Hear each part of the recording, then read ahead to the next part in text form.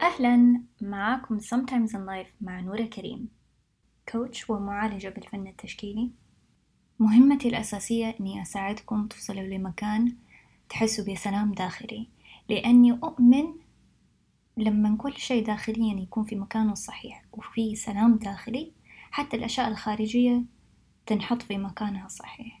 نبدأ نوظف نقاط قوتنا ونحس إنه قاعد نعيش حياة ذات معنى وممتلئة متكاملة.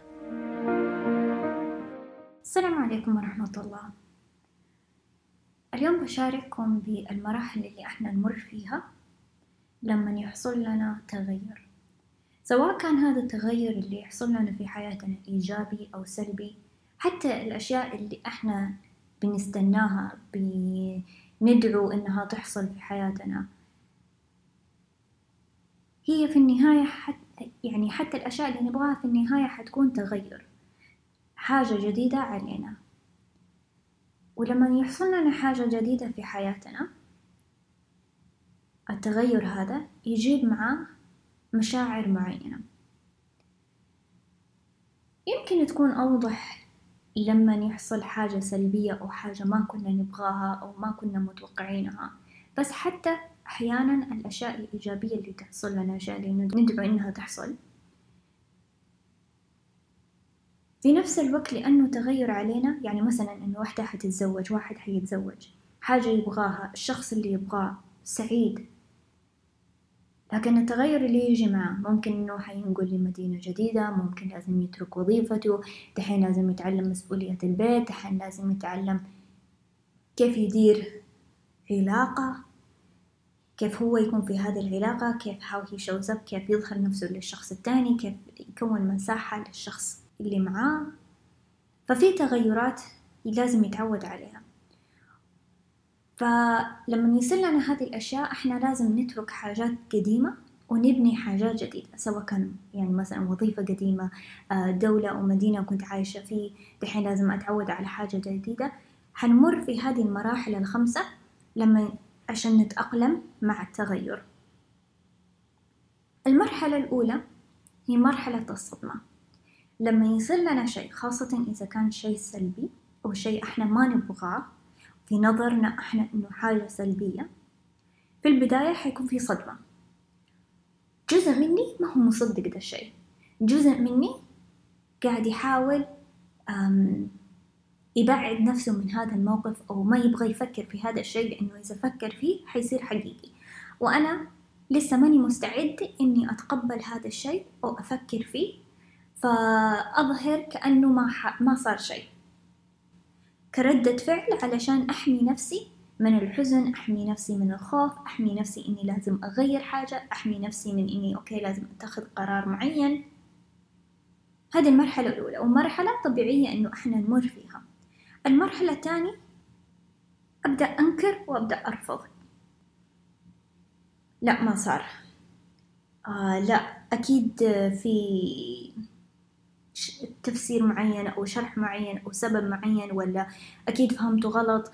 مثلا إنه إذا أحد عرف إنه أوكي أنا مريض أو فيني مرض معين، إنه في البداية صدمة، بعدها يكون إنكار، لا أكيد كان في غلط، لا أكيد مو أنا. فكأنه الإنسان بيطمن نفسه إنه لا هذا الشيء ما حصل، عشان يحمي نفسه، يحمي حياته، يحمي التخيل اللي هو تخيل عن حياته في هذه المرحلة، في هذا المكان. المرحلة الثالثة مرحلة الغضب. فأبغى أقول إنه السبب شخص ثاني، نبدأ نلوم الأشخاص اللي حولنا والأشياء اللي حولنا، والغضب هذا عادة بيغطي لمشاعر أخرى، مشاعر الحزن، مشاعر الخوف اللي يجي مع هذا التغير الجديد. كأني أحاول أتحكم باللي حولي وأتحكم بهذا التغير بحياتي من خلال الغضب، لأنه أقدر أتحكم بالغضب، فكأنه أعطي نفسي هذا يعني comfort، إني أنا متحكمة بشيء. المرحلة اللي بعدها اللي يسموها bargaining، فيه مرحلة الإحباط، وهنا أبدأ كأني أبدأ أكاسر الأسئلة اللي تدور في بالي. لو إني سويت كذا ما كان حصل كذا، لو إني ما سويت هذا الشيء كان ما حصل هذا الشيء. وأكون خلاص يعني أكون عالقة في الماضي، تفكيري كله في الماضي، لسه ماني مستعدة أفكر بالمستقبل وإيش أقدر أسوي وكيف أتعامل مع هذا الموقف. لا، أنا لسه في مكان اللوم، في مكان أنا قاعدة أحاول لو إني سويت كذا، لو ما سويت كذا كان صار كذا. كأني قاعدة أحاول أغير الماضي بدل ما أكون مركزة بالمستقبل. هذه مرحلة الاكتئاب، مرحلة الحزن، مرحلة الديبريشن. اللي تحت الغضب يبدأ يظهر الحزن، لأنه لما يتغير مجرى حياتنا، الفكرة أو التصور اللي كنت أنا متخيلته لمستقبلي فجأة تغير، أو الحاجة اللي كانت في ماضية فجأة تغير، ففي حزن. طبيعي إنه يكون في حزن، فأبدأ أسحب نفسي من الحياة، أبدأ أن أسحب نفسي من الناس اللي حولي. وهنا يمكن يكون في أفكار، يعني يدور في بعضنا أفكار إنه ليش صار معايا هذا الموقف، وأبدأ إما ألوم نفسي أو حتى إنه نلوم ربنا ونحس إنه ما هو عادل. وربنا دايما يطمن قلبنا إن شاء الله إنه حتى إذا صارت لنا مواقف صعبة وحزينة، ثقتنا ما تنهز، إنه نعرف إنه ربنا مدبر وإنه هو بيحمينا وهو اللي قاعد يتولى شؤوننا حتى لو حزننا، لأنه طبيعة الإنسان إنه يحزن.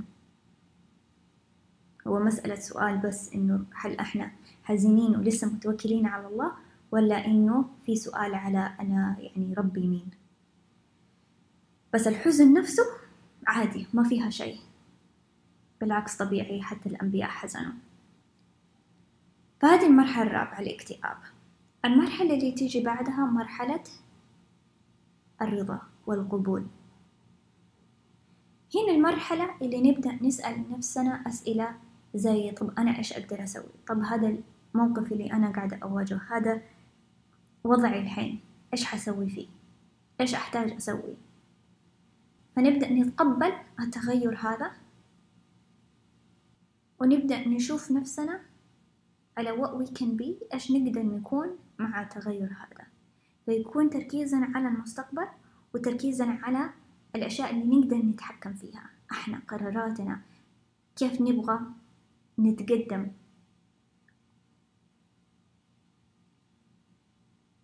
هذه المراحل يا أما تحصل بسرعة أو أحيانا تاخد وقت، وبعضنا ممكن يلاقي نفسه طول في مرحلة، أو حتى إنه يعني نرجع من مرحلة لمرحلة. فمثلا أنا في مرحلة الحزن الاكتئاب، بعدين فجأة ألاقي نفسي رجعت لمرحلة الإنكار، لأنه أنا ماني مستعدة أتقبل هذا الشيء، لسه في حاجة جوايا ما هو مستعد إنه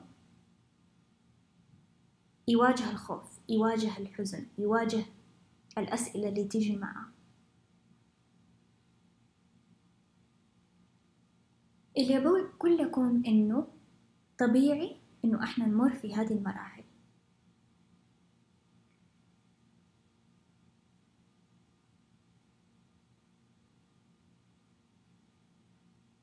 السؤال إنه قديش إحنا بنطول في مرحلة معينة، وإذا طولنا في مرحلة الإنكار، أو طولنا في مرحلة الصدمة، أو طولنا في مرحلة الغضب، أو طولنا في مرحلة إني لسه قاعدة أحاول أكاسر، ليش؟ إيش اللي خايف منه؟ إيش اللي قاعد يمنعني من التقبل؟ أو حتى سؤال أحسن من كده حابة أترككم معاه، هو سؤال إيش أحتاج أؤمن فيه عشان أقدر أتقبل هذا التغير؟ مرة تانية، إيش أحتاج أؤمن فيه عشان أتقبل هذا التغير؟ مراحل التغيير هي: 1، الصدمة.